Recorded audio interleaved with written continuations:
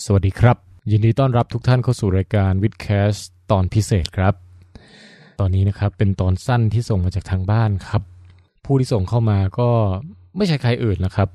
เป็นผลงานของคุณทินาถบิโยนาถแฟนตัวยงแฟนพันธุ์แท้ของ Vidcast เรานั่นเองนะครับตอนนี้เขากลับมาอีกครั้งหนึ่งครับจากที่เคยมา2รอบแล้วนะฮะรอบแรกนี่เรื่องตำนานเก้าอี้บินของว่านฮู้นะครับแล้วก็รอบต่อมานี่เป็นจริงๆนี่รอบ4แล้วหรือเปล่าครับเพราะว่ารู้สึกจะมีตอนเต้าหู้แคสอีกตอนนึงแล้วก็ตอนจอห์นสโนว์นะฮะจอห์นสโนว์ในประวัติศาสตร์ของจริงไม่ใช่ในซีรีส์นะครับคุณหมอจอห์นสโนว์อีกตอนนึงก็ถ้างั้นแสดงว่านี่เป็นผลงานครั้งที่4ของคุณทินาถแล้วครับนะฮะตอนนี้ครับคุณทินาถมาพร้อมกับเรื่องราวออริจินของอาหารจีนนะครับผู้ฟังท่านใดที่อยากจะส่งผลงานเข้ามาแบบนี้บ้างนะครับส่งมาได้ที่แฟนเพจของเราครับ facebook.com/vidcastthailand นะครับแล้วก็สำหรับคนที่เพิ่งมาเคยฟังอันนี้เป็นตอนพิเศษนะครับถ้าอยากฟัง Vidcast ตอนปกติไปไล่สำรวจตอนเก่าๆได้ที่เว็บไซต์ vidcastthailand.com ครับเอาละครับต่อไปนี้ขอเชิญพบกับคุณทินาถบิโยนาถในตอน Origin อาหารจีนครับเชิญได้เลยครับคำเตือนเหตุการณ์บุคคลและตำแหน่งร้านเป็นสถานการณ์สมมุติสถานที่ตั้งไม่มีอยู่จริงแต่ประการใด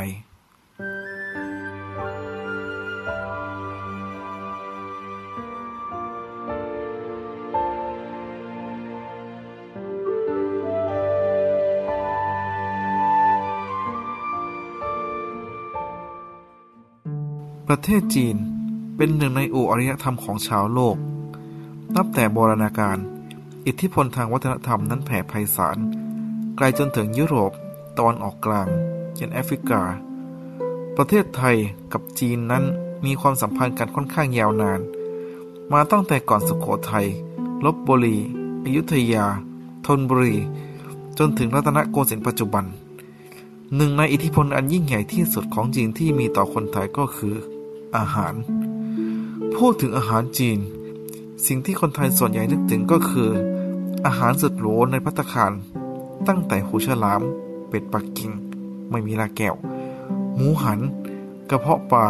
พระกระโดดกำแพงและอื่นๆสารพัดราคาแพงแต่อาหารจีนแบบชาวบ้านที่เรากินกันก็มีไม่น้อย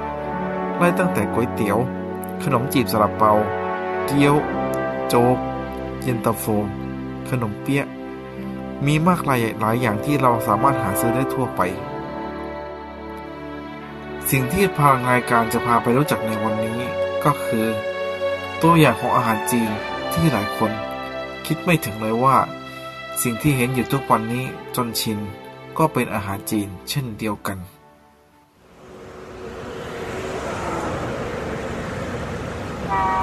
ใต้ถุนทางด่วนอันพลุกพล่านในจังหวัดแห่งหนึ่ง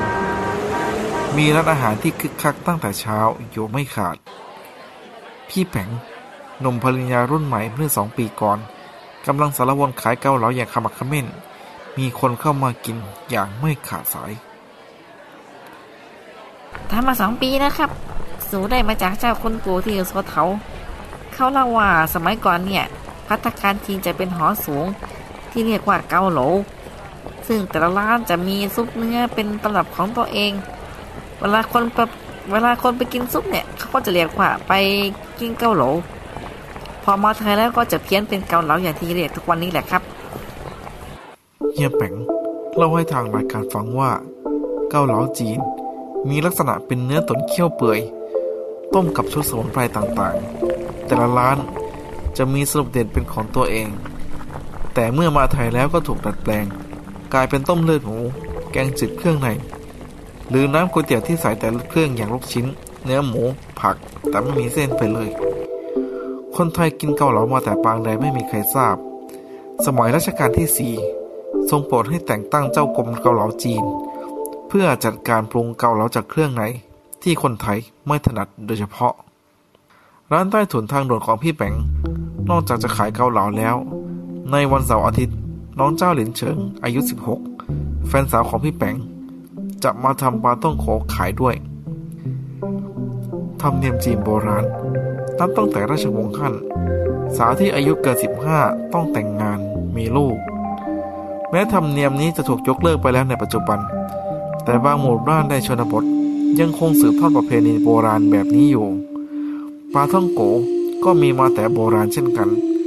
สมัยก่อนเขาเรียกกันว่าโยจ๋ากุยแปลว่าขนมทอดผี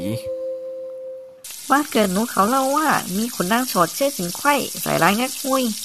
แม่ทัพคนดีจนถูกประหารชาวบ้านเลยเค้นและทำขนมทอดสาบแช่งจนถึงทุกวันนี้ปลาท่องโกขนมแป้งทอดแบบจีนแป้งขาวๆจุ่มลงน้ำมันเดือดๆได้ก้อนพองๆสีเหลืองกรอบช้อนขึ้นมาชื่อไทยของปลาท่องโกได้มาจากสำเนียงจีนกล่าวว่าไปถังเก่าซึ่งเป็นขนมแป้งหวานน้ำตาลคนละชนิดกับปลาท่องโกที่จีนกลางเรียกว่าโยเถียวเมื่อก่อนคนจีนในไทยมักขายไปทางเก่ากับโยเถียวด้วยกัน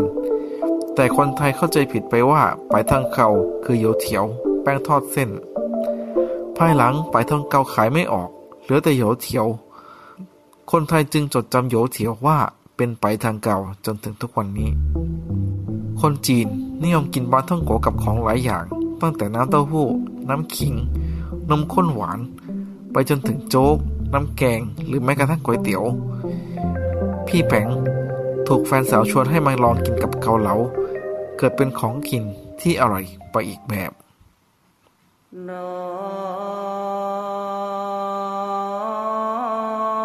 หลังวัดจีนแห่งหนึ่งจะมีร้านข้าวยอดนิยมที่นี่เฮียหมีกับคุณอามแฟนหนุ่มของเขาช่วยกันก่อร่างสร้างตัวจากสูตรข้าวมันไก่ไหหลำดินแดนศักดิ์สิทธิ์ของข้าวมันไก่คือผมกับแฟนหนุ่มคนนี้เนี่ยรู้จักกันระหว่างเรียนเป็นกุ๊กที่หวนชางซึ่งเป็นเมืองต้นกำเนิดข้าวมันชั้นดีเลยไก่ที่นี่รสเด็ดมากครับใช่ไหมอามใช่แฮ่ข้าวมันไก่เข้าไทยผ่านจากผู้อพยพชาวไหหลำจุดเด่นที่เป็นตัวชูโรงของข้าวมันไก่คือตัวข้าวและน้ำจิ้มข้าวมันหุงจากข้าวสารใส่น้ำต้มไก่ก่อนหุงให้เอาข้าวไปผัดกับกระเทียมและขิงจนหอมดีเมื่อหุงเสร็จกินกับไก่ต้มไก่ต้นตำรับขนาดแท้ต้องเป็นไก่วนชางสูตรคือเลี้ยงด้วยเนื้อมะพร้าวและกากถั่วลิสงนำไปต้มในน้ำเดือดไก่ที่พักจากการลวกน้ำแข็งแล้วความเย็นจะทำให้เนื้อไก่นุ่มเด้งรักษารสสัมผัสที่สดใหม่เอาไว้ซอสที่นำมาจิ้มทำจากพริกกับกระเทียมสับเต้าเจี้ยวซีอิ๊วดำรสชาติตัดกับเนื้อไก่และข้าวเข้ากันดีที่ร้านนี้นอกจากข้าวมันไก่แล้วของนี้ขึ้นชื่ออีกอย่างก็คือพะโล้ที่นิยมที่สุดก็คือพะโล้หมู3ชั้นกับไข่ต้มเมืองจีนเขามีพะโล้หลายสูตรเน้นทั้งเน้นเผ็ดเน้นเค็มอย่างอามเนี่ยจะใช้สูตรซูโจเพราะหวานเข้ากับลิ้นคนไทยได้ดีพะโล้แม้จะเป็นอาหารจีนหลายภาคแต่คำว่าพะโล้มาจากสำเนียงจีนฮกเกี้ยนเริ่มจากการนำเนื้อหรือไข่ต้มที่ต้องการมาผัดกับน้ำที่เคี่ยวจากน้ำผึ้งน้ำตาลทรายแดงปรุงรสด้วยเกลือเหล้าจีนซีอิ๊วซึ่งเนื้อมีรสชาติได้ทีแล้วก็ใส่น้ำให้ท่วมใส่โป๊ยกั๊กอบเชยชวงเจียเม็ดยี่หร่าพริกไทยเคี่ยวจนน้ำงวดหอมปรุงรสหวานเค็มเผ็ดตามชอบบางที่จะใส่ต้นหอมและขิงลงไปด้วยแม้พะโล้จีนจะใช้เครื่องเทศจีนหลายอย่างแต่เมื่อมาไทยแล้วก็ดัดแปลงเปลี่ยนไปใช้สิ่งที่หาง่ายในครัวเรือนอย่างรากผักชีน้ำตาลปี๊บเครื่องพะโล้ก็ตัดทอนลงเหลือแต่อบเชยและโป๊ยกั๊กกลายเป็นรสชาติแบบไทย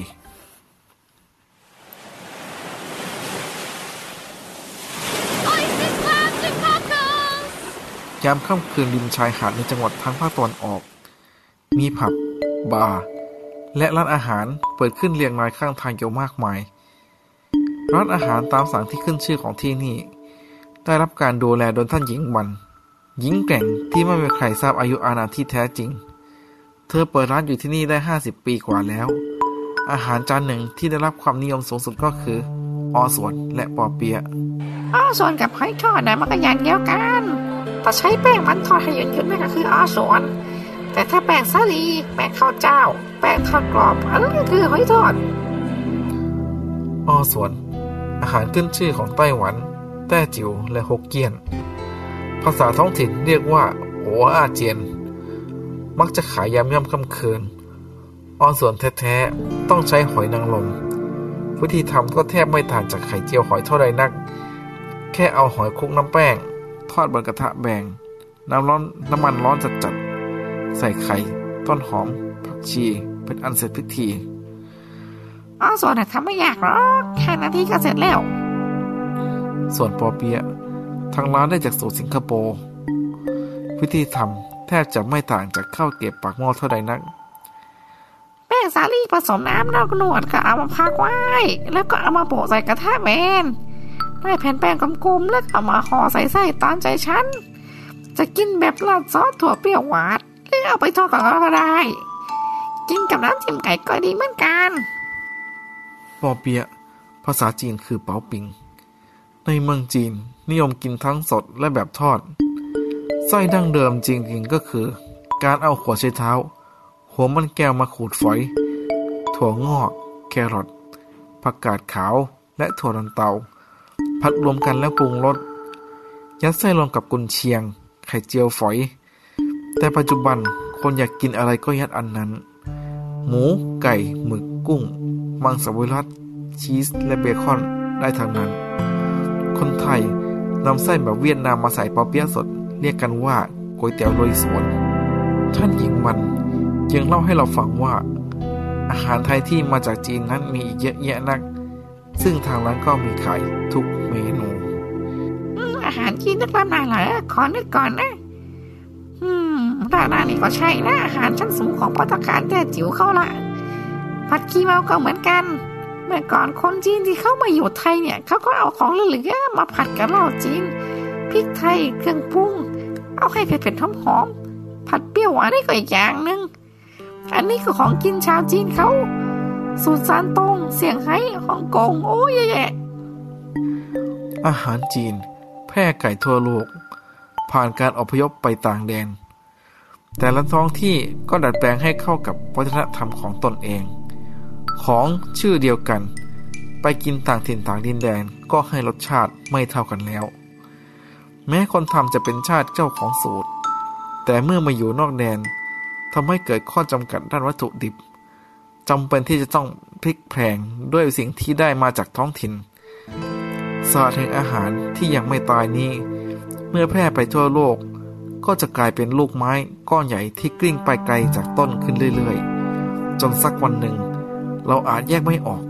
เพราะมันกลายเป็นของท้องถิ่นนั้นๆไปโดยสมบูรณ์แล้วก็เป็นได้